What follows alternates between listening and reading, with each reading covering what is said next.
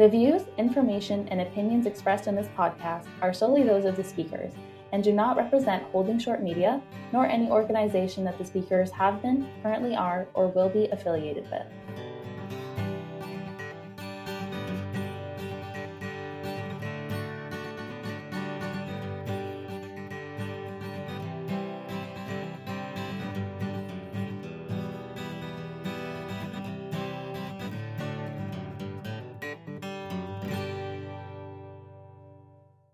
Hello, and welcome to the Holding Short podcast. I'm your host, Laura Matheson. Today we are joined by Nisha Venkatesh.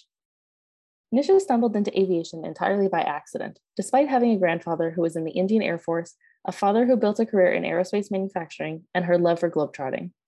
As she was evaluating her options for university, she happened into an RCAF offer to pursue a fully funded degree in industrial engineering from the University of Toronto. After graduating and some additional training, she was sent to the heart of Canada and the RCAF in Winnipeg, where her tropical genes tried to be friends with prairie winters for 6 years. The Air Force helped by sending Nisha off to sunny locations like Hawaii, California, and Florida, before shipping her off to Europe for a 6-month NATO deployment. Nisha spent 4 years in Colorado working for NORAD, where the weather was far friendlier. Last summer, she found her way to Ottawa as a staff officer for RCAF Readiness, where she is fortunate and grateful to work for people who encourage her to push boundaries for good. Nisha attended her first CWIA conference in 2017 and joined the volunteer team. She was the program director in 2019 and loved the friends she made along the way.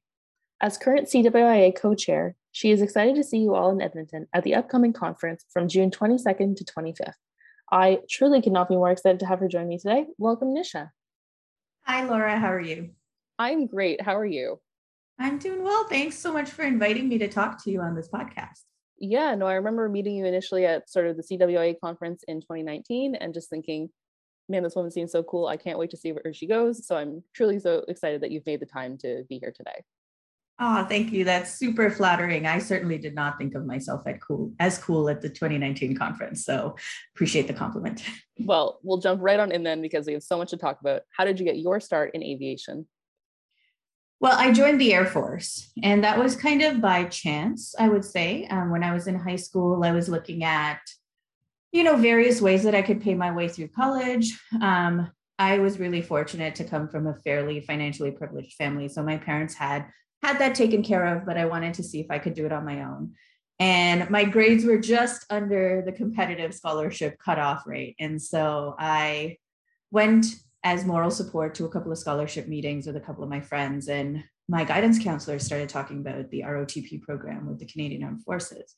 And so being curious, I started digging into what that was. And I had a really specific idea of what degree I wanted to do in college.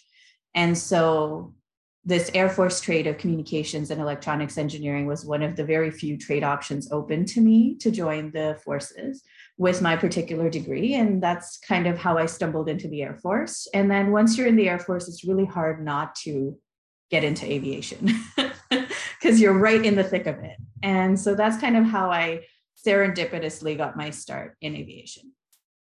Now, I was an air cadet throughout my teenage years. And of course, I feel like as an air cadet, you have a moment with yourself where you wonder, do I want to pursue the Canadian Forces? Is that something I can see myself doing?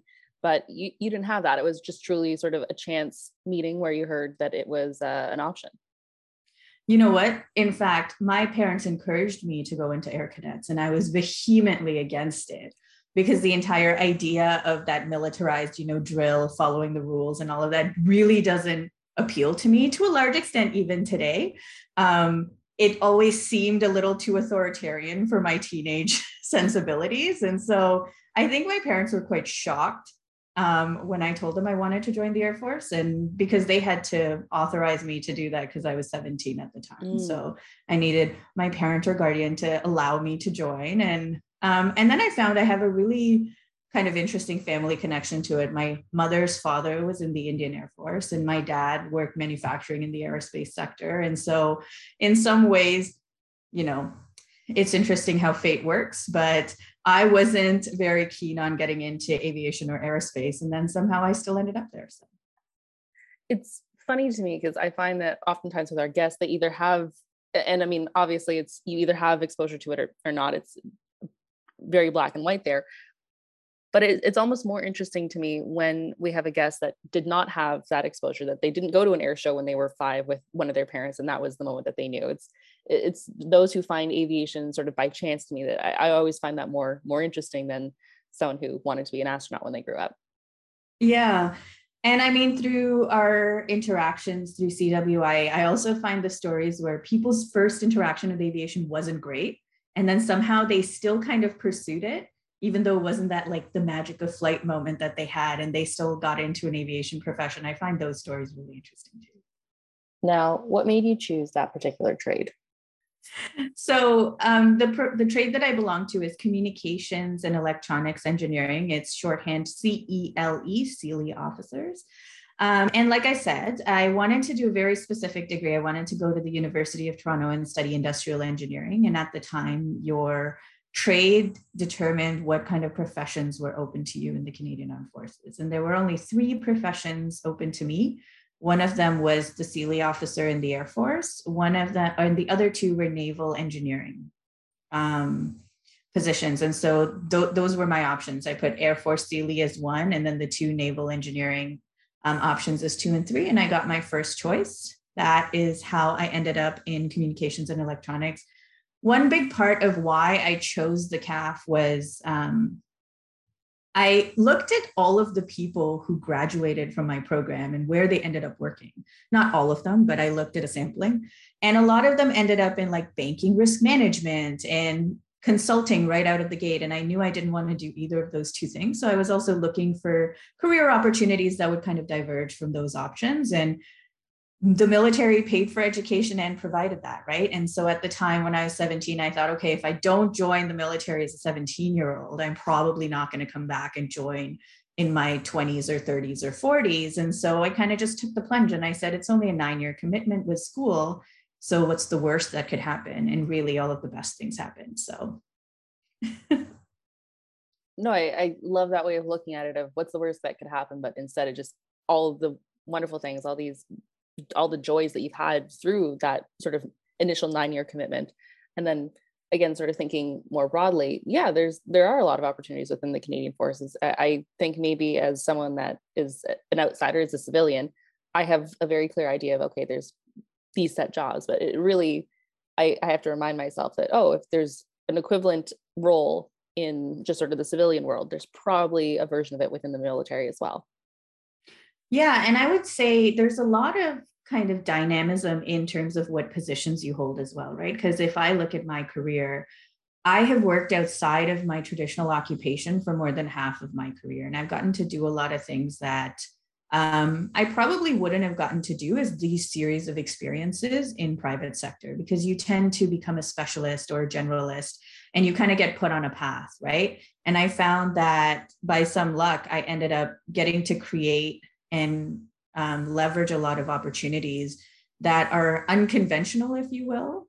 And it's been rather a fun journey in terms of kind of looking at it only at a 2-year to 3-year horizon of what do I want to do next, and seeing where I am 2 to 3 years from now, and then reevaluating what do I want to do next, instead of having a 20-year career to, you know, executive management or a specialist trade or something mapped out for me. I get to kind of discover and allow my options to kind of grow and shape as I do as a person. And I really, really enjoy that about a CAF career. No, I'd say that sounds, I mean, like the opportunities are sort of unlimited, as opposed to having to sort of think, okay, 5-year plan, 10-year plan, if you really want to be, I guess, driving yourself nuts, 20-year plan, as opposed to just sort of having, okay, I get to do this for 2-3 years, and then I get to see what next opportunity is available. That sounds much more manageable. Yeah. And I mean, I won't misrepresent it. There's also lots of room for people who like to have the 3, 5, 10, 20-year plan. It's very easy to get on a track as well.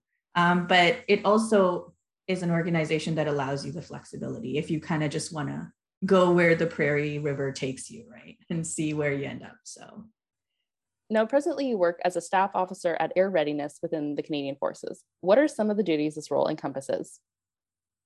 You know, that's a really interesting question, because like I had said earlier, I tend to create opportunities for myself outside of the convention. And so I asked my boss, I asked my supervisor, hey, you know, I'm going on this podcast, and one of the questions they're asking me is about what my duties are. And he's like, well, you're pretty typically the challenger of conventions and the diversity advocate. So that's how my supervisor sees my role in my current position as staff officer. But I would say being a staff officer in the strategic headquarters of the Air Force is a lot like working in a corporate setting, right? So you really have a portfolio of files that you're responsible for. And a lot of it is outreach and networking and making sure that you're keeping the information flowing. Right. One of the things that happens a lot in government is it takes us a while to adopt new technologies and to become digital in these things. And so we rely a lot on human expertise to connect the meaningful pieces of information that help all of the planning that happens at the strategic level. And so when I first got there, my predecessor handed over this rather large NATO file to me. And then right around the same time, we were starting up this effort to kind of transform and recover from the impact of the pandemic. And so I got moved onto that file, and the NATO file got given to somebody else. So a lot of times you look at it as these folders of work. And so my responsibilities range from, you know, creating correspondence, doing the strategic and creative thinking that requires change to move forward and change to take shape, and then translating that into direction that the commander can give his subordinate commands so that they can actually move out to execute on some of these strategic change initiatives and change plans, right? So it's rather nice. The other thing that happens in the strategic space is you get to collide with a lot of different initiatives that are happening across the CAF, right? It's not so RCAF focused because you have to play in a much broader landscape. And I really love to insert myself into meetings that people don't expect the Air Force readiness staff to show up. And I find it delightful because I get to learn things that other people might not know, which makes that entire endeavor of connecting people to the right information a lot easier, and I would say a lot more unexpectedly interesting because they get connected to things that they might not have even known existed. And so that's a really kind of broad way of talking about what my responsibilities are right now. But I guess, as you know, my boss and my chain of command tends to rely on me to be the voice of disruption and to kind of bring in that different or alternate perspective that people at the table might not be thinking about. And I think that's a massive privilege because a lot of people, especially from my age demographic, in an organization like this might not expect to be taken that seriously, especially when they're coming in with a different perspective, let alone be relied upon to be that person, right? And that your youth and your difference of experience is seen as an asset in this landscape of strategic decisions. And there's really an appetite for people to listen to what I have to say.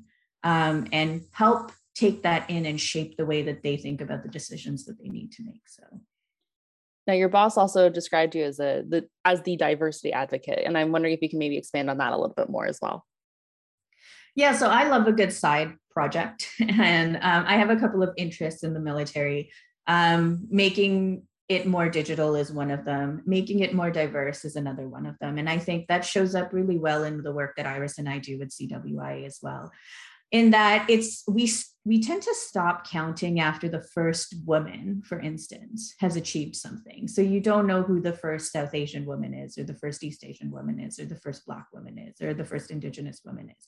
And so what ends up happening is you tend to get this inadvertent narrowing of the lens when people look at diversity. And right now, with the kind of social climate that's happening, or that has happened after the social awakening that was 2020, there's really an appetite for people to understand where their perspective is limited when it comes to thinking about diversity. And I like to fill that gap because I have considerable privilege, right? I'm a major, so I have the privilege of rank. I have financial privilege from the fact that my family has been generally well off and we've been able to build like generational wealth and things like this. And so in this kind of endeavor of advocacy, it's not as exhausting for me as it might be for somebody else who doesn't have those privileges. And I like to use that energy that my privilege gives me to connect people to lived experiences that are completely invisible. And so one way I do that is by really always advocating for diversity, right? And a lot of times, especially in any kind of corporate setting or government setting, it becomes hard to see, okay, in this operational process that we have, what does it matter what gender is, or what does it matter what the ethnicity of the person is? And so to be able to break down where the relevance is and explain it to them so that they can see the impact of not taking, a diverse approach to improving our processes and an intersectional approach to it, I can really help people understand why it's important. And when you break a certain amount of ground with the why, people take a lot of ownership of educating themselves. And so I think that's what he was getting at, is I'm the initial connector to these different perspectives and lived experiences and philosophies. And then it encourages people to go and want to fill in the blanks themselves a little bit more, right? And so then they have a lot more tools when they're making decisions to make sure they're making decisions that improve the social fabric of the enterprise instead of continue to reinforce the existing systems systems of power. No, and I'm just sort of, I'm not taking it back, but I'm just sort of realizing as you're mentioning this, that yeah, I can tell you who the first woman to work in a major airline in Canada was. I can't tell you who the first Black woman was. And this is my privilege showing that I've never had to think about that I just get to think, okay, women are now piloting at the major airline level in Canada. And I can just sort of take it as women, as opposed to being, well, no, what does it make about these women? Who are they? And yeah, just it's always interesting to me when I have these moments where someone can politely point out my privilege, that I've never had to think about who was the first woman of color to do something. Because as long as, based on who I am, as long as there was a woman doing it, likely a white woman, that was enough of an avenue for me to be able to do it as well. I didn't necessarily have to think about the importance of race and who, if someone looked like me. Generally, if there was a woman doing something in aviation who was the first, she looked like me. Yeah, and race and culture, and I would say especially in the world of aviation professions, financial privilege is a big deal, right? And one of the things that I've noticed personally is a lot of the women of color that I speak to in aviation are either immigrants or come from families where their parents were immigrants and they were first-gen Canadian because they were born here. And there's a different dynamic when you immigrate. You have a certain amount of financial, not privilege, but you have a certain amount of financial situation and social mobility, as opposed to if you're a person of color who's part of Canada, right? Like you did not immigrate here. And so when we look at access to opportunities for people from those communities, money is a big determiner of whether they'll come into aviation. And I think that is really a problem worth examining and solving in the long term.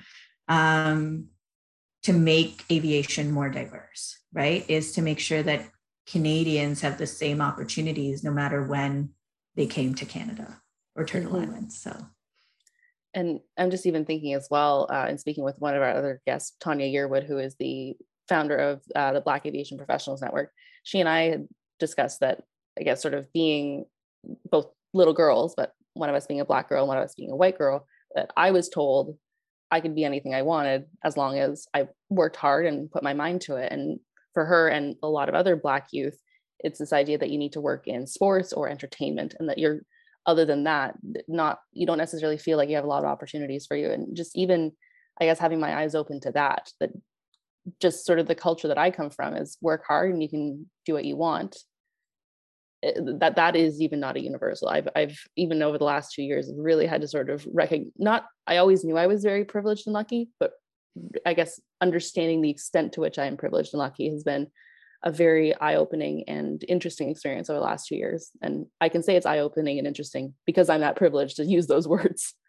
Yeah, that's absolutely true. I love the way Tanya is able to break down a lot of these really difficult and complex notions into something that's understandable to people who don't have those lived experiences. And I'm so proud of her for all of the work that she's done with BAPN, and to see how BAPN has grown over the last year has just been an absolute joy for me personally. So. Now I'm jumping back to sort of your role and the different work that you do. What would you say is maybe the most challenging and rewarding aspects of this role? So they kind of go hand in hand, right? I'm one of those people where overcoming a challenge or solving a problem creates a disproportionate amount of like reward feeling for me. And so I find that the challenging aspects of my job are oftentimes the most rewarding aspects of my job. Not always true, but for the most part. And so one of the things that I always struggle with in military, which I would say is probably true for all government employment, is the speed at which things happen, right? And so being as large as Defense Canada is with its, being the largest federal employer and all of these things, the bureaucracy can sometimes make it take years for things to happen. And I find having that patience, especially as a kid who grew up in a very digital world and like coming up right when things were starting to become instant, having that patience to wait and see the fruits of your labor a little bit down the road has been quite challenging.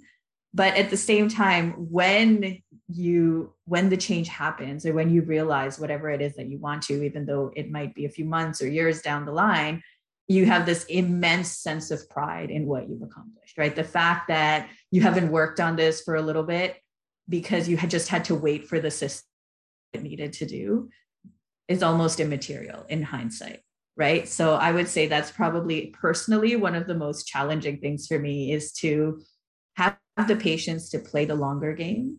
And when I win at the longer game, it is so rewarding to me because it feels like I've beaten the odds, right? Like enough time has passed that this could have died, but it did not.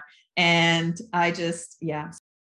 I'm trying to think of a good example that I could articulate, but I can't think of one in my military work right now. But, things like when you want to change a policy to something, it can take a little bit of time for it to get through a review process. But when that policy change happens, and it's published and you get to go see it and your part in it, it just feels very rewarding. I would say it sounds a little bit benign, but for somebody who doesn't have an infinite pool of patience, it's quite a lot of personal growth. It took quite a lot of personal growth to get to a point to like see it in the way that I'm describing it right now.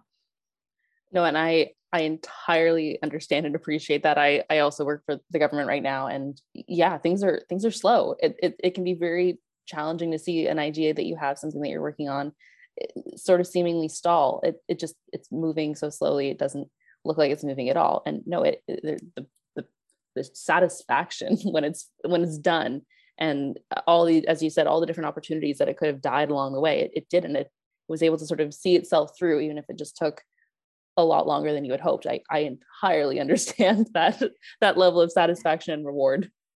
And I think for me, another layer of that is, for me, getting things done with like sheer passion is quite easy, right? Because I have the energy flows of a passionate person. Like I'm at peak passion and then I just crash and I have no energy and I'm exhausted all the time, right? Yeah. And so for me, I find that things that take a longer time really test my commitment and my determination in terms of how much I want to see this come to fruition. And so you have to get well past that initial like turbojet passionate sprint window and really still be committed and show up for it whenever you need to in order to see it past the finish line. And I think there's a real amount of personal satisfaction I get in terms of that personal growth every time I have to do that. And when I can be committed to something for longer and longer and longer, right? Because I'm a person of very divergent interests. And so for me to kind of bounce from one thing to the next is quite natural.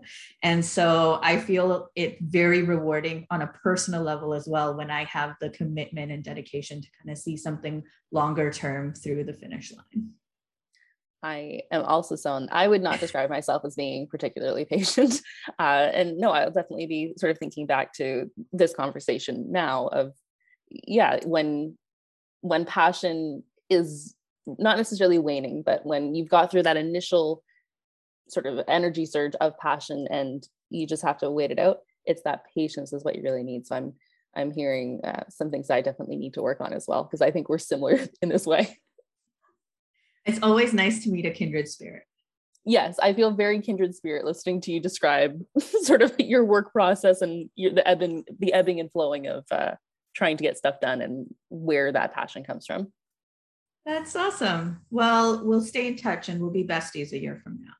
Sounds good. Now, what importance do you place on mentorship within the Royal Canadian Air Force?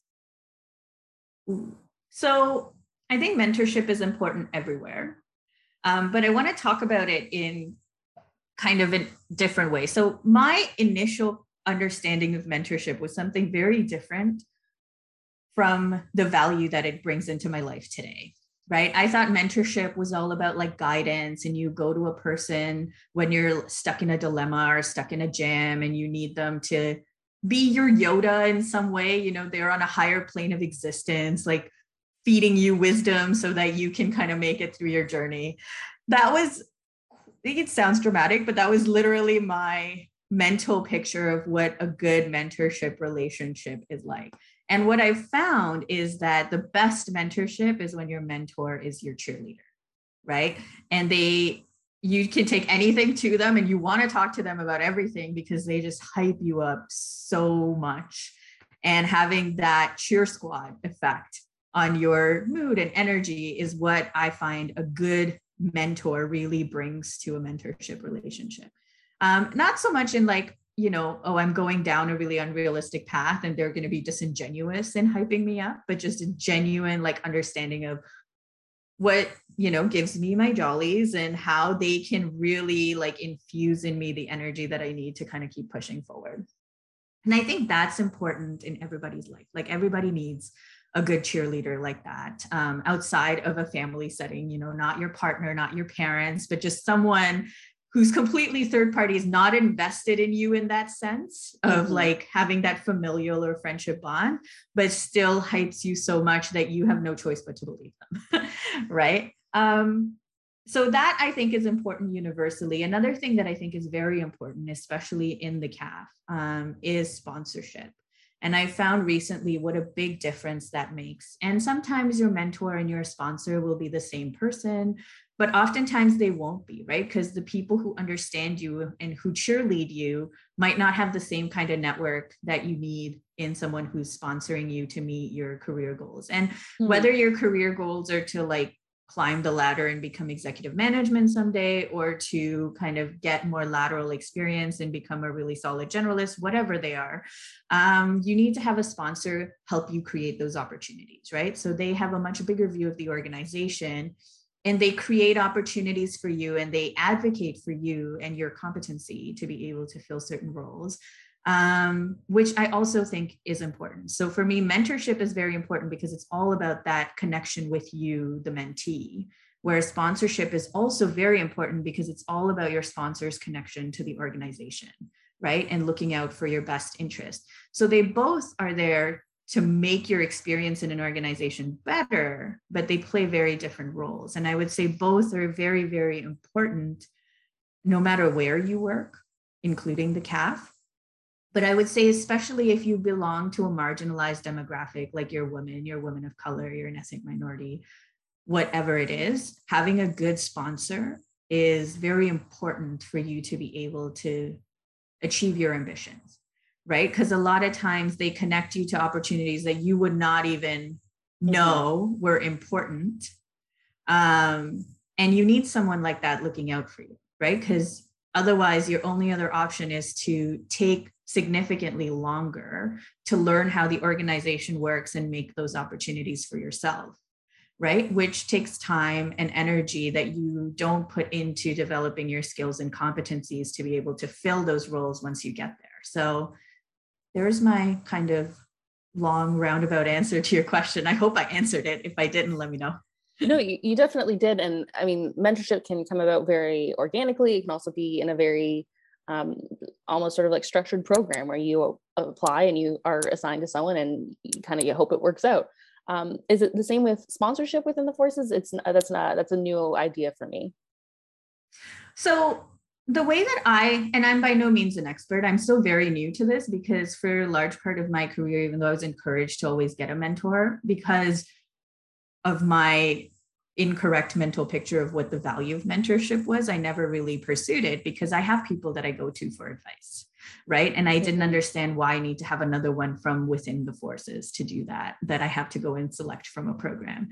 But mentorship is about you as a person picking your mentor based off of how the connection is between you and them. A lot of times sponsorship, I find, is people selecting you based off of their perception of your potential.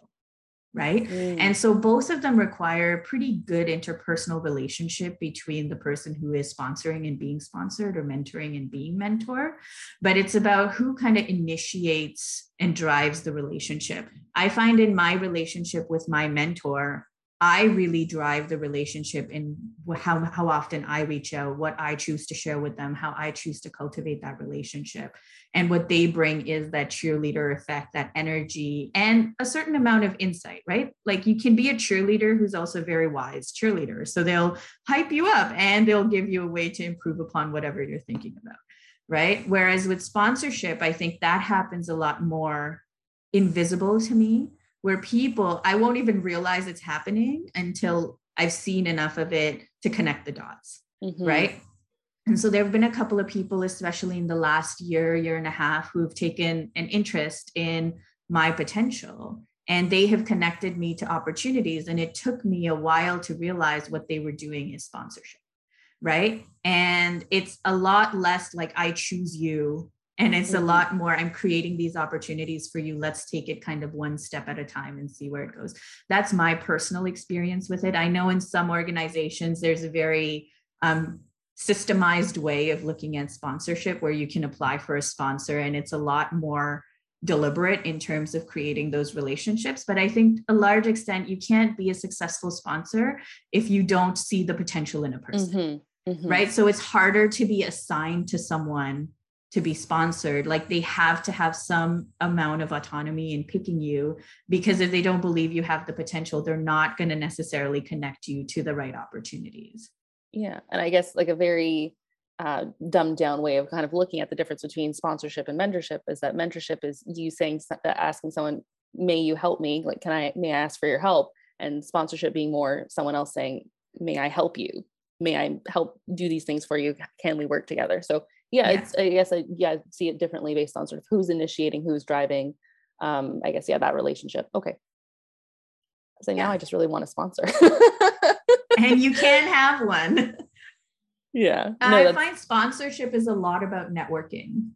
And I would say, I said in the last couple of years, some people have taken an interest in me. And it's not because before that I wasn't interesting. It's just before that I didn't network. I mean, that sounds really obnoxious when I put it that way. But everybody is interesting and everybody has potential in certain ways. And so everybody is deserving of having a sponsor. Potential isn't always about upward mobility in an organization, right? And so I think a big part of it is going out and meeting enough people so that the right people can see you and be exposed to your potential and then have the opportunity to take an interest, right? And for me, as someone who didn't really understand the hype around networking, I didn't really start networking until CWIA really pushed me to go out and network in the Air Force to kind of pull out stories and incorporate the Air Force more into CWIA. And then I really started seeing all of these benefits of like sponsorship and mentorship and things like that, because I had a very personal, or they had a very personal impact on my life and my career, right? And so if I had to give advice, I would say get out there and network. Because if you don't go meet people, they have no way of knowing your potential and they have no way of choosing you as a person to sponsor. I'm just thinking about some of the mentors I have. There's 3 people I know who have my absolute dream job. And I'm just sort of trying to slowly stay on their radar enough that maybe one of them will say like, hey, do you want to like kind of be my pet project protege? And that would just be the dream. You know what? You can always ask to be their protege. It is not too bold to go and ask someone to take an interest in you if you truly believe it'll be a good fit. That is not too bold. I encourage it. Now, we've mentioned CWIA, Canadian Women in Aviation, a few times throughout the episode so far. And I think it's just really a testament to the very active role that you hold within the aviation community outside of the forces and even within it through volunteerism. But what is Canadian Women in Aviation, and how did you become affiliated with this organization? So I think what CWIA is will have a different definition depending on whom you speak to. And for Iris and I, it really is a community, right? We call ourselves a social impact nonprofit community or association because we see ourselves as a group of women, like a rather large group of women now, that are actively interested in growing our numbers, right? And helping other people transition into an aviation career. We're all rather passionate about how awesome the awesome parts of aviation are, and we want to make the less awesome parts of it more awesome, especially so that women can enter and succeed in these careers and really see themselves working in the sector. And so we see CWIA, Iris and I see CWIA as a community. How I got involved was in 2017, the Air Force was looking for candidates to go to the 2017 conference in Calgary. And the aviation workforce shortage really worked out in my favor because nobody from Air Ops was available to go from my wing. And so I got bumped up the list to get to attend the conference. And that's kind of how I ended up learning about CWIA. I had a fantastic experience at that first conference. I volunteered to be their webmaster. I was never once their webmaster since 2017. I've held other positions because I like to create unconventional opportunities for myself. And here I am in 2022 as one of the two chairs of the community. And it feels really weird calling ourselves the chairs of a community. So Iris and I tend to call each other organizing partners, or we try to use a different set of language for describing what function we play, because as you can see, we treat CWI as far bigger than this conference that happens every couple of years. And we hope part of that continues moving forward because we've discovered that, these different programs that we put on with calls and circles and the symposium and the conference, they really touch different audiences. Not everybody's able to make it out to a conference. They might not be able to afford it. They might not be able to get the time off. And so there's been a real appetite for this form of digital connection. I think especially now post-pandemic that people are a lot more comfortable with it. It's a lot more accessible and it's a lot more national, right? You can have people from Halifax and Vancouver and all of the cities in between join into the same event and meet each other without ever having to go anywhere because they just have to walk to their computer. And so that's what it is to us. It's a community of awesome. And we're really happy to have had the opportunity to kind of celebrate it in the way that we did. And we're really excited for the next people who are going to take the helm in June. Yeah, no, my first experience with CWIA was going to the 2019 conference. And that conference is mentioned so often on our show. People had such a great time. And as I keep saying, if all conferences were like the 2019 conference, people would be fighting to go to conferences. And I think that's sort of what's become of it, that people now, you have to really sign up and it's not necessarily competitive to get to go, but everyone who goes sees that as such a great opportunity. So I had such a great time with the 2019 conference, the networking, the panels that were put on, and just the overall the energy of the conference. I left feeling just like I had so much more to do. It was just an entirely energizing experience. And I've been grateful that even throughout the pandemic, the women that I was able to connect with and meet there, we've stayed in touch. And it is a testament to sort of, I think, really the work that you and Iris have done in keeping that online community going in spite of the fact that we didn't necessarily have the in-person conference in 2021 when it would have normally been done. And in the nicest way, I have high hopes for the 2022 conference. You guys have done a phenomenal job at keeping this community together and connected at a time when connection matters most. So I hope that it's just everything that you guys want it to be. I really hope and I know it's going to be just a wonderful time. Well, thank you on behalf of all of us, for all of the lovely compliments. It is a lot of work to put on all of the programming, and it's all worth it because of the people who show up and the energy that they bring. And so we're very grateful to have such an engaged community to put on these events for. And yeah, we're excited for the 2022 conference.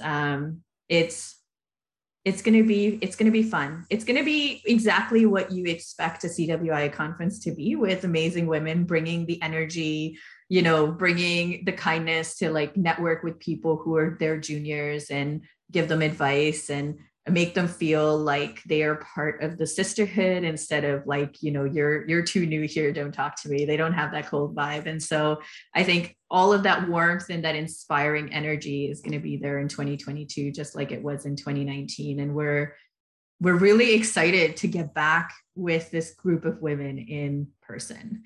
And we know that means it has to be a smaller component of the community that comes together. But we're so excited because nothing, as much as I love a good digital event because it's so accessible, and it's a much lower commitment to kind of just log into something, nothing beats the in-person energy of the community coming together.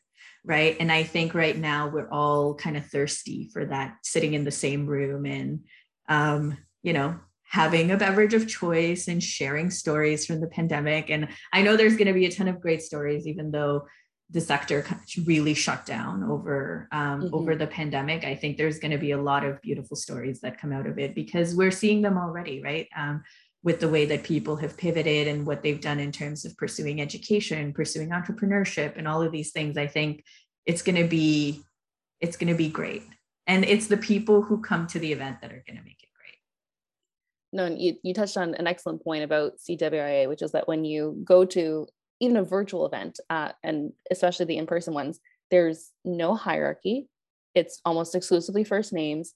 And you can be a junior person. You can be someone newer into the industry and go talk to someone who is the CEO of an organization. And you're just hanging out with your new friend. And it is such a great way to sort of really strip away any, I would say, a hierarchy, that you can just go and be with people and get to know them on a personal level. I remember at the CWA conference and at the banquet dinner, I got to dance to the song Barbie Girl with Dee Bresser and Judy Cameron.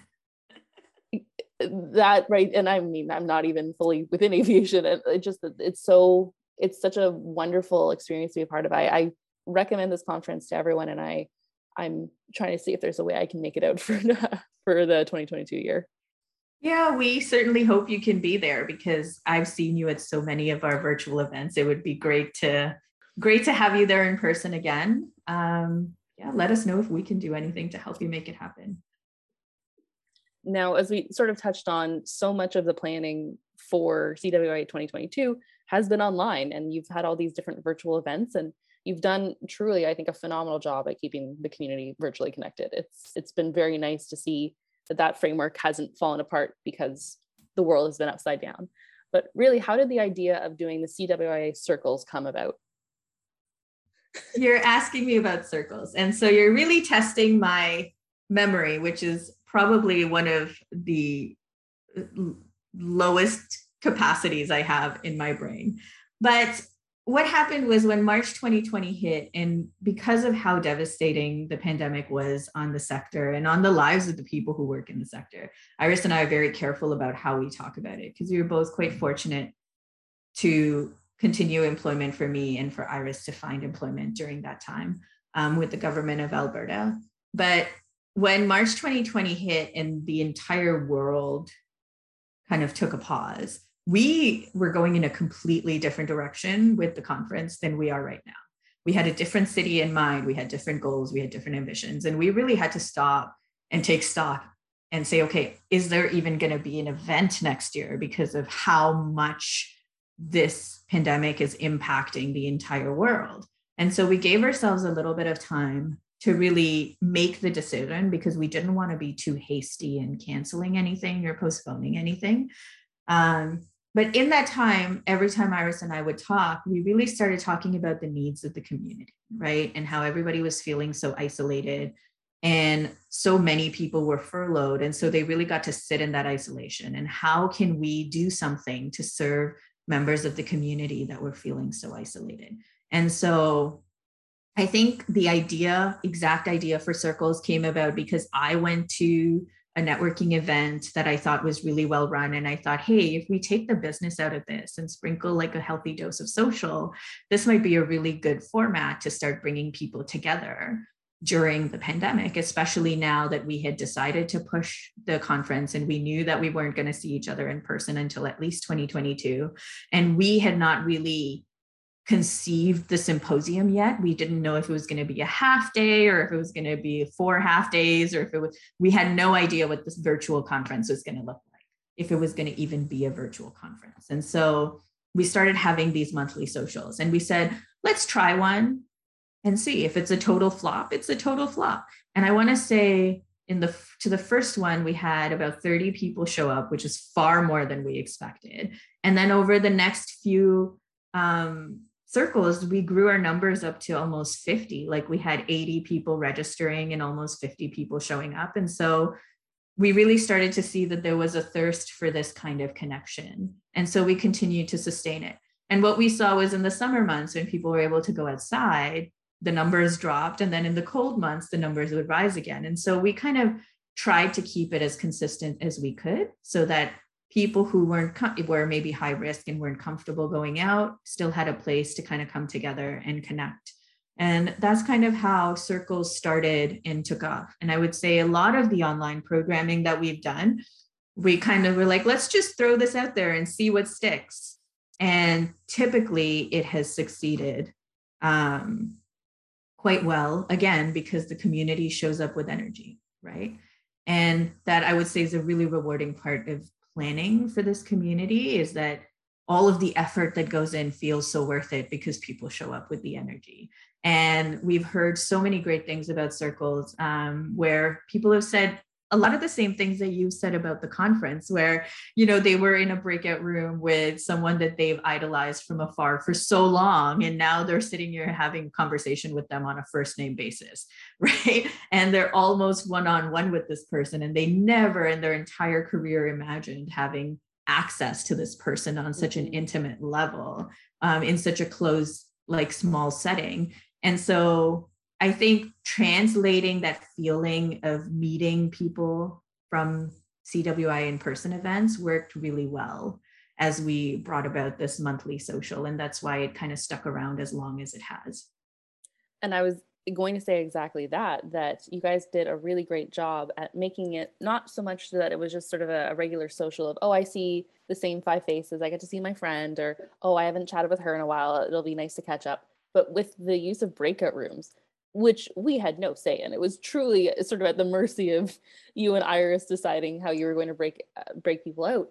You would end up meeting someone that, like, oh, I had no idea that role even existed. It was a great way to still network, and it was, I mean, planned organic, if that if that makes sense. It was meant to sort of be natural. Obviously, work with the breakout rooms, had to go into putting it all together, and I think you guys did such a great job because I was still able to network and meet new people in kind of, an intimate setting. There might only be one other person with you. You're looking into someone's home. You're seeing someone's partner walk in the background or their dog. It was very, it really sort of resonated and reminded me of exactly being in person at the conference, where you get to just sort of see this person as Laura and Nisha, as opposed to here's all the different things that you do. It was very nice to still have that space being created for us.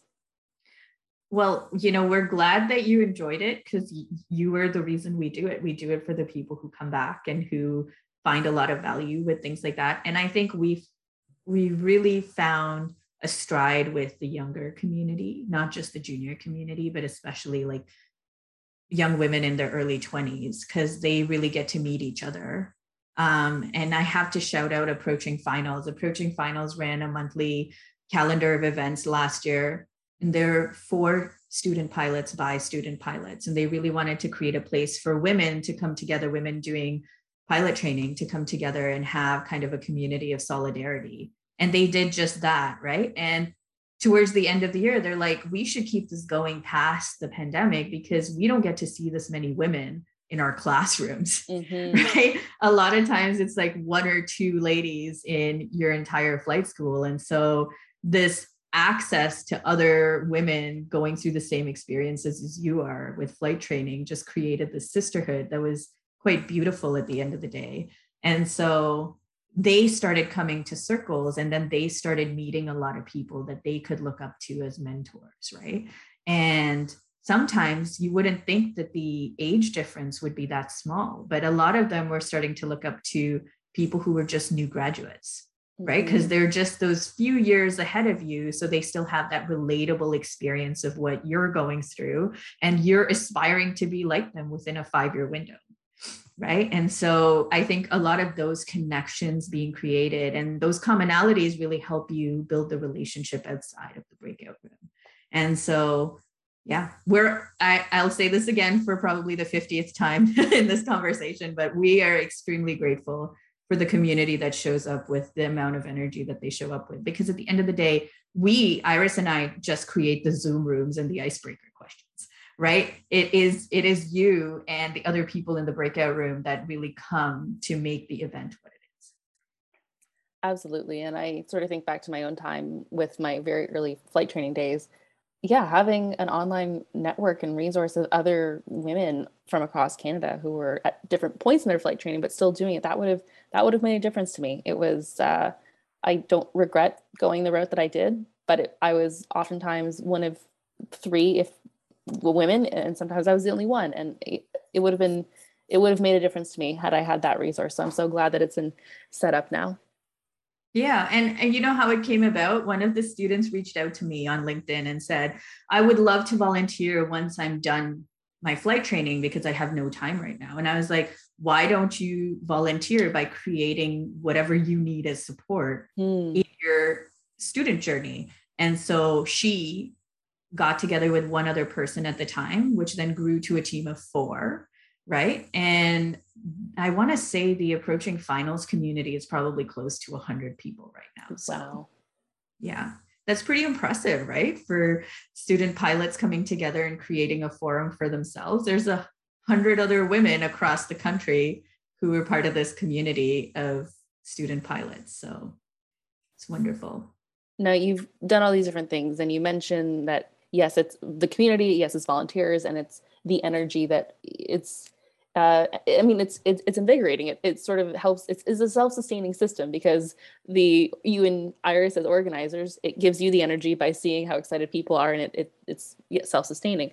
But what are you most proud of from your time as conference organizer leading up to CWIA 2022 so far? What has been the most rewarding moment for you? Yeah. So what I'm most proud of and what has been the most rewarding thing are 2 very different things. I would say the most rewarding thing has been my relationship with Iris. And I will say, for any aspiring CWIA chairs out there, pick your partners well, because you spend a lot of time with them. And Iris and I spend anywhere between, on any given week, we spend between 8 and 25 hours talking to each other every week. And you really have to like someone to be able to do that so consistently. And I think a lot of the creativity and the energy that comes out of the 2 of us and the volunteer team has to do with the relationships that the team has, right? So the approaching finals team has such a great relationship, which is reflected in the quality of the programming they put out there. Iris and I love doing things a little bit differently from the convention while keeping the kind of heart and soul of what we're trying to accomplish the same.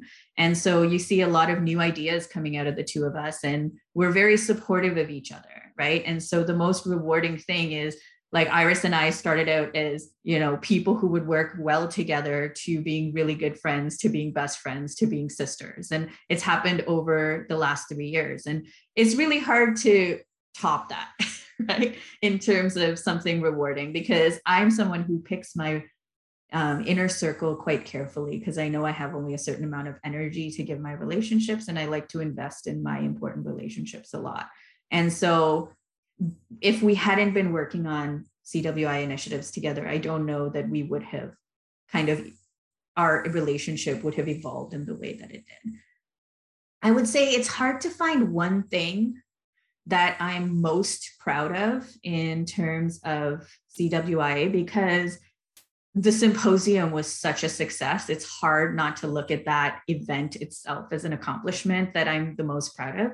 When we first started out organizing this virtual event, what had happened was we had a couple of mentorship meetings with other people who were doing virtual events. And the thing that they told us was, no matter how many tickets you sell, make sure that you set your expectations so that only between 10 and 30% of the ticket sale holders will actually show up to your event. So the return on investment in terms of like engagement is going to be significantly lower.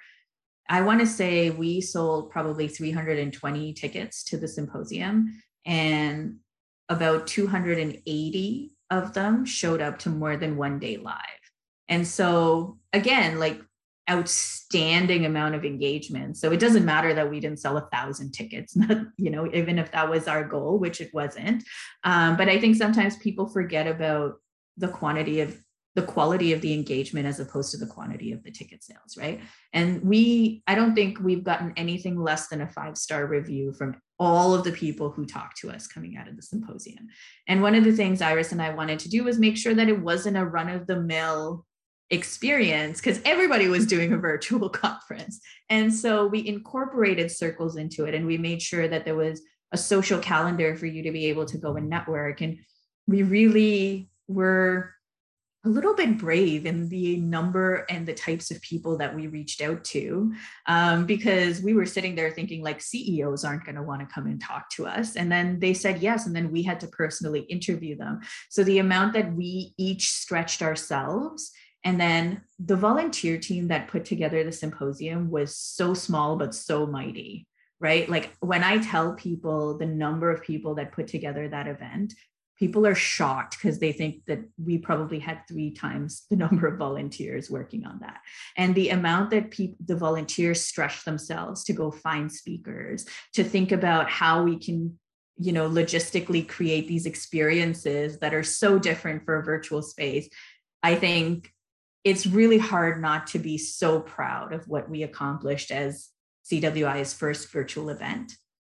On the other hand, though, we have done a lot of diversification through outreach.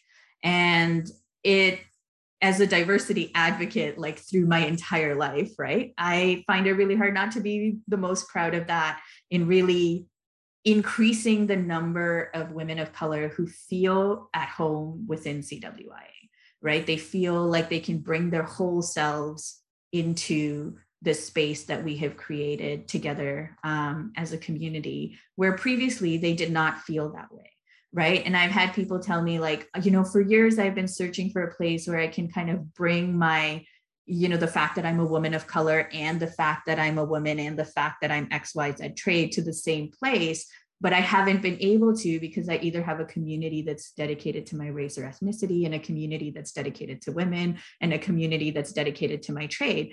And so for them to come here and feel like this is a place where they can be their whole selves, right? I feel that is something that we are incredibly proud of as well, because the amount of energy for the return on investment seems like it's not worth it when you look at it from the outside.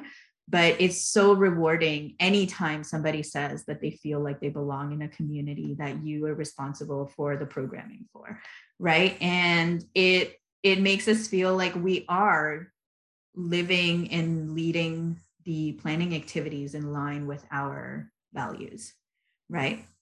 And that has also been a really rewarding part of what Iris and I have tried to accomplish within CWIA.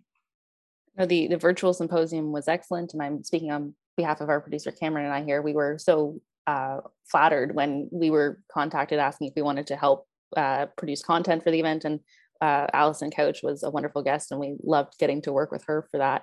But I think even just as an outsider, as someone that this is, I would say, being done for, it has been such a joy to see just that the diversity, the inclusion, the intersectionality of CWA has changed. I had a fabulous time in 2019 and was maybe not aware of how much more work needed to be done. And so getting to now have seen the last 2 years of the conference in transition as we lead up to 2022, it is a completely different makeup. The passion, that energy is still there, but knowing how welcome and excited I felt at the last one, understanding now that more women will feel that way upcoming. It's just, I'm excited to have other people be, I guess, as welcomed as I was. And it's rewarding for me as an outsider to know that other people will feel hopefully as excited and just on top of the world leaving the conference the way that I did. Thank you. That means a lot. The positive feedback always means a lot, as you know, of someone who does a lot of work within this space. It's lovely when what you're doing resonates with the people that you're trying to bring into the fold, right? Mm-hmm. Yeah, and it's been an extremely rewarding and I would say eye-opening and educational journey. And one thing I tell everybody that I meet who wants to get involved with CWIA is, if you can afford the time and the energy, become a volunteer, mm-hmm. because you grow as a person in so many different ways. And all of our active volunteers feel that. They've mm-hmm. gotten to, make their own sisterly bonds the way that Iris and I have. And they've gotten to really, when you do things together, it deepens the relationship you have. You get to learn things that you never thought that you would get to learn. And you get to become proficient at things that you're passionate about, right? Not just because you need to polish up your resume, but because you truly care about the cause and you feel this deeper sense of purpose. It is one of the most rewarding ways to participate in the community for sure, if you can afford the time and energy. Yes. And I mean, even just outside of CWIA, some of the people I would say that know me best in this world, that get to see me and truly understand me, I have gotten to meet through volunteering experiences. If you have that common passion, it becomes so much easier for those relationships to be strengthened. And yeah, I feel so grateful for the relationships that I've made through volunteering within aviation. There's several women in particular I'm thinking of right now, but they get to just sort of know me on an inherent level that even close friends of mine outside of aviation don't. It's so rewarding to be bonded with someone through volunteerism. Absolutely. And volunteering always sounds like you have to give so much of yourself. I think what you get out of being a volunteer tends to be a lot more invisible, and you get so much out of being a CWI mm-hmm. volunteer. And I imagine it's quite similar for a lot of the other groups that work in the aviation space, like BAPN, like Canadian Aviation Pride, like NLAF, like Elevate, like the 99s, right? The sense of community is just so much deeper. You get so much more out of it when you volunteer. But of course, volunteering is something that you shouldn't do as a means of sacrificing a part of yourself, right? That's why I very specifically say, if you have the time and energy, knowing full well that the mental toll that this entire new normal pandemic situation has taken, especially on aviation professionals. No one should feel guilty for not being able to volunteer, mm-hmm. because if you come to it feeling guilty, you're not going to get as much out of it as you think you might, right? So it's always good to take care of yourself, make sure your cup is whole and somewhat filled before you come to the community to volunteer. And CWIA has survived 30 years. And it's going to be around. So there's no kind of expiry window, right? If you don't have the time or energy today to be a volunteer, come back a couple years later. We're still going to be here, still going to be doing awesome things, still going to be celebrating this amazing community. So now, although things can change, plans can change, lineups and guests can change, what can guests expect from the CWIA 2022 conference? Well, I think instead of telling you, here's what we're going to see and hear and do, I'll walk you through the experience. We're trying to make the experience as analog as we possibly can, using technology only where it absolutely needs to in order to increase safety and like customer experience, if you will. So the community's experience coming to the conference.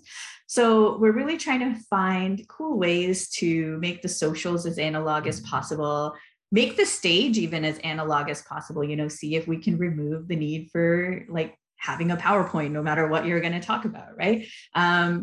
Really get into, can we do small group discussions and how can we translate these new kind of formats we've discovered online into the physical space without doing necessarily a transliteration, right? Like creating that experience of connection, but in the analog space.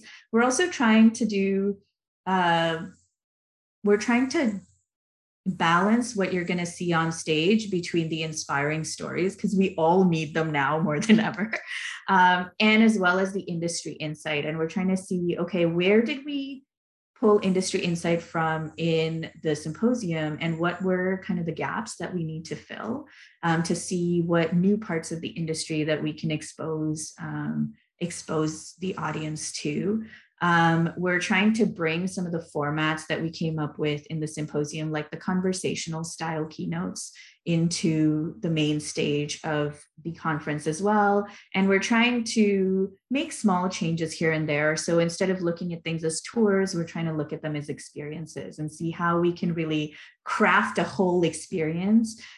At the end of the day, what Iris and I want is for the conference to feel like a present that you have survived the pandemic to open, right? We have been waiting for this event for so long, a large part of the community has, and we want you to feel like it is what you wanted it to be, right? An in-person, like, connection of people on a social level first, and then on a professional networking level. So we really want to spark friendships and expand your network. We really want you to go back to this like childlike delight in discovering parts of aviation that you might not have discovered, or maybe because of, the year of social awakening that was 2020 and beyond, we're trying to incorporate a few cultural experiences to see, hey, can we send you on an Indigenous experience so that you can learn from the Indigenous community, different aspects of it, so that you can broaden your perspective, right? And so we're trying to give you as many options as possible to make the event yours. And we're trying to really bring people together on a human level. So that's kind of what you can expect, which is exactly what people got out of 2019. I just think we want to fill that thirst of an in-person human connection and really humanize the event, and let the kind of educational aspects of it take not a back seat per se, but take second priority, right? Still very important, but not the top priority for the event. Now, who is someone in aviation you admire and why? Oh, this one's a hard question, because I spent a large part of my life not really looking up to people. So, and I know that sounds like a very insolent thing to say, but now, because of all of the wonderful people that I've met through CWIA, it's really hard to pick one person. So I'm going to pick a few. So first and foremost, I met Joanne Tabobundan at the 2019 conference because she had agreed to speak as part of a panel and as a standalone speaker on the first day. And to say that the few conversations that I've had with Joanne have completely changed the way that I look at the world is not an understatement. I find that she's such a wise and accessible person, and she's got such a great sense of humor. And I had the wonderful opportunity to be able to go to the NLAF Gala last year, and just to hear about how involved she is in her community outside of aviation is so inspiring. And I think that's a common thread for all of the people that I'm going to mention here, is that they give to the community so much of themselves to make it better for the other people within the community. And I think that is something I truly admire, is people who are able to do that with a lot of energy and good humor, in a way that they don't get exhausted and lose themselves in the process. I'm still trying to figure that out. The second person I would say is Tanya Yearwood. I got to meet her because she was recommended to us as a person to have as a guest on CWIA Calls. And so I met her in, I want to say 2020, October. And ever since then, Tanya and I have become quite good friends. I rely on her counsel a lot. I really love how grounded she is. I am so impressed with the work that she's done with BAPN. It's really hard not to admire someone like her, who has created this global forum for Black professionals in aviation to come together and grow themselves, grow their community, find solidarity in a common experience, and has done it all in such a short span of time. Like, when you see how explosive the growth and impact of BAPN has been, you can really see how much a community like that was needed. And her humility in the face of success is always something that I will admire. And then the last person is Lieutenant Colonel Diane Baldacero. She was also recognized at NLAF last year, I think in the government category. Diane was another person that I met through CWIA calls, and she is an Air Force officer. And I think we had a connection right from the start. And I've had the privilege of working with Diane on and off over the last 18 months. And she really, she honed in on my passion for an innovative and digital Air Force right off the start. And she's really given me a lot of opportunities to leverage my strengths to help that cause move along. And so I think she really gets the fact that Nisha always has a side project really well. And I immediately connected with her leadership philosophy and the way that she looks at bringing people together and bringing out the best in a team by kind of aggregating the strengths of the group to compensate for the areas of development, right? And so those are 3 women in aviation that I have met in the last 2 years, 2.5 years, whom I really, really admire. I will put an honorable mention for Stacey Jackson. I haven't had a lot of opportunity to speak to Stacey. Lauren, my partner, was on the Elevate Masterclass with her, and I know that they connected. So I kind of know her by reputation. But recently, she got on a call with me, and just her passion for making improvements for women in aviation is something that is to be admired. Hopefully not from a distance for too long. And I know Stacey and I have emailed back and forth quite a bit, but I did not realize how much she contributes to improving the workplace for women in the flight deck with all of her work with ALPA, with her work through her PhD. She's very generous in the time that she gives CWIA and the expertise she gives CWIA. So I don't know her well enough to admire her quite as much as I do the first 3 ladies, but I feel if you ask me this question again in 8 months, that she would definitely be on my list. So. No, and it is hard to choose just one. I think this is the question our guests like the least, because it sort of forces them to choose. And I keep asking it because I'm curious to know sort of what are the qualities that I guess are important to someone, and who do they look up to? That to me is always interesting, even if everyone hates this question. But how fortunate are you to have all these women actively in your life, even if it's, in the case of Stacey, you're hoping to get to know her better. How fortunate are you to have the people that you admire accessible and someone that you can reach out to? It's oftentimes you might have that person at an arm's length, or there's someone that you know of, but I just think that I guess what a lovely dynamic to have, that not only are you able to look up to these women, but you can get a hold of them and they know who you are and you have a relationship there. I just think that that's such a wonderful gift to have. Absolutely. I am truly, truly fortunate that these women make time for me. Sometimes I sit up and I wonder, like, of all the things you have going on, why do you take my emails? But I'm very grateful to all of them that they do. And I think a lot of us feel that way. We feel like the women that we admire are out of reach. And I'm happy to have worked through whatever I needed to work through to cultivate a relationship with them. And I would definitely encourage other people to do that. If you admire someone and there's a way you can reach out to them on LinkedIn, through an email, anything, reach out to them, because chances are they would love to have a conversation with you if they have the space for it. No, and I think you even touched on this earlier in thinking, I don't know if a CEO would want to be part of the CWIA Virtual Symposium. I can attest that through this show, if you think someone is cool, you can reach out to them. They'll probably play ball. They'll probably be interested in who you are and why you're reaching out. People are surprisingly accessible, and especially if you come from a place of like sincere admiration and curiosity to know more about them, it's amazing who you can end up being connected with, or even if you're so lucky to be friends with, just by reaching out to someone you admire. Absolutely. And I would say, don't take no as rejection. That was the big block I had, right? Is, oh my God, what if they say no? If they say no, they say no, right? And that's it. They probably have a million different factors that went into that, and it has nothing to do with me. And that's another version of humility. It takes a lot of working on the ego to get there, but it was a worthwhile journey for me for sure. Now, what advice would you have for someone considering a career in the Canadian Armed Forces? I don't think this will come as a surprise, but don't say no to yourself.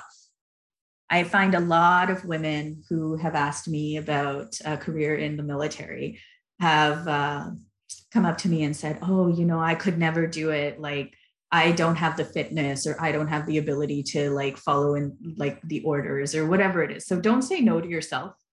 If you're truly interested in being in a military career, realize that it's not a lifelong contract or anything like that. It's like any other term of employment. And don't say no to yourself. Give it a try. Take a bet on yourself. It is probably something that you would be good at. Because the most unexpected skills and perspectives and competencies are highly valued in organizations like the CAF. And so if you think you can't meet the fitness standards, I can guarantee you that you probably can. It just might take you a little bit more work than the person next to you on basic training, right? But at the end of the day, being successful in aviation requires a certain amount of grit and determination and perseverance. And it's those same qualities that the military looks for, right? The same qualities that aviation looks for, the military looks for. They look for creativity, they look for problem solvers, they look for people who are determined, people who are passionate, people who have perseverance. So if you can have a profession in aviation and you can see those qualities in yourself, then you can have a profession in the Canadian Armed Forces because you have those qualities. Now, would you please share with me a favorite memory or highlight from any point in your career so far? Highlights. So a lot of my career has been kind of the highlight reel. I've been very, very fortunate in that most of the things that I've gotten to experience in the Air Force are just outstanding. I can name a couple. So I've gotten to do a lot of pretty cool travel with the Air Force. I've gotten to go to Hawaii to plan exercises. I've gotten to travel in the southern states to provide communication supports for fighter operations. But I would say probably the highlight was when I got to deploy. I deployed to Eastern Europe in 2014. And I was in Romania and Lithuania working for a couple of NATO missions there. I was there for a total of 6 months, and beautiful, beautiful countries, right? So Romania and Lithuania are both gorgeous. They weren't on my travel list at all, and now they are. Being in Romania was a lot like being in Eastern Europe, but also in India simultaneously. Like I would walk down the street and, Romanian grandma was just taking her cow for a jaunt around the block, and just being able to immerse myself in a culture that was so culturally different from Canada and yet has so much cultural proximity to India, which is still so far away from where Romania is on the map, was so great. Getting to tour around and see I think I saw 12 castles that Dracula lived in, which was great. And I got to see, houses that belonged to the Romani people. And in Lithuania, I got very similar cultural experiences. Even though the culture of Lithuania might not come across as old as the Romanian culture to visitors.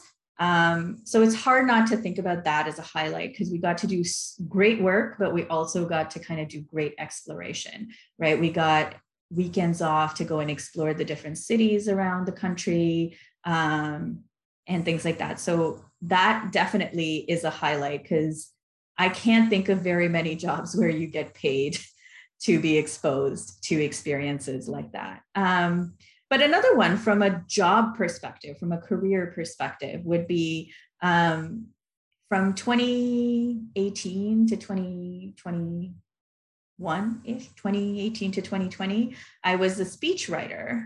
It was one of the secondary duties I held while I was working down in NORAD. I was the speechwriter for the deputy commander of NORAD, who's a 3-star general responsible for all of us NORAD Canadians, amongst other things.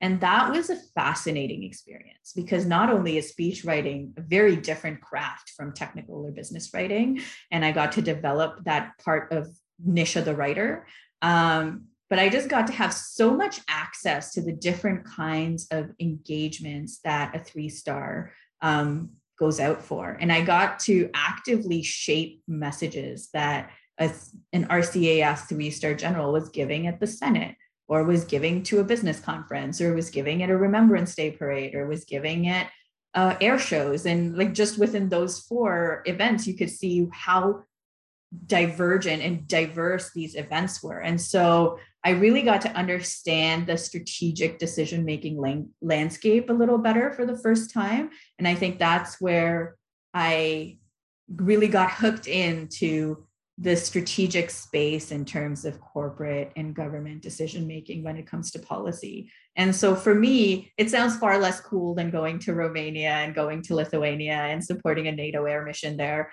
But from a career perspective, I would say that was quite a transformative experience. And I had to do lots of it on my own time, but it just felt like it was worth the time that I put into it, because I grew again in so many different ways from that experience, or those experiences of writing. I want to say probably 60 plus speeches. And then last year, I got selected to write one for the commander of the Air Force to deliver at an international conference. And it was really well received because I had the practice of doing it 60 times for a different 3-star. And so you definitely, when you have these unique skills and you volunteer for things that other people don't think to volunteer for, you open doors to opportunities and access to opportunities that don't exist for everybody. And that's one of the ways that I kind of make my own, or find my own opportunities of what I would want to do 2 or 3 years down the line, right? It's a different kind of insider knowledge. And that's exactly what I was going to say. The experiences of getting to be deployed overseas, and then also with just maybe a more like, not as, if we can say, sexy role of doing speech writing. These both are just a testament to you creating those opportunities for yourself, knowing where to look, but also being willing to take a chance on yourself to do something radically different than what you've done so far, and seeing the potential and the different skills that you can gain from it. It's truly a testament to always looking for that next way to develop yourself and that next opportunity. Yeah, I'm always here for a good development task. I feel a little too stagnant when I am not growing in some direction. I start to feel restless. And so, yeah, I'm really, and that's another thing, people don't necessarily think about the Air Force as providing these kinds of opportunities, right? But it does. You can really have truly, if you haven't even thought about the things that you can do in an Air Force career, even if you have a 10-year career like I have so far, right? And 5 years from now, I'm going to be doing things and I'm going to look back and say, holy moly, like early 30s Nisha had no clue the opportunities that are available out there. So now, before we wrap up today, where can our listeners find you on social media?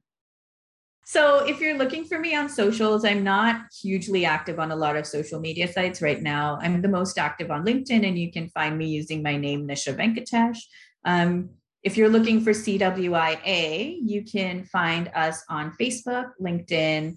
We do have an Instagram account as well. The best way to keep in touch is to sign up for our mailing list at www.cwia.ca, which is our website. And you can always contact me directly through my email, which I'll pop into the bio.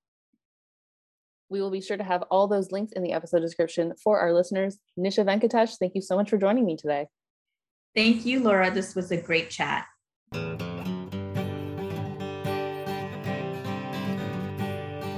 The Holding Short podcast is a production of Holding Short Media. The show is written and hosted by me, Laura Matheson, and edited and produced by Cameron Bokoff. Our music is an original composition of Riley Searle. If you would like to learn more about the show, the Holding Short podcast is on Instagram and Facebook at Holding Short Media. Please subscribe, rate, and review us.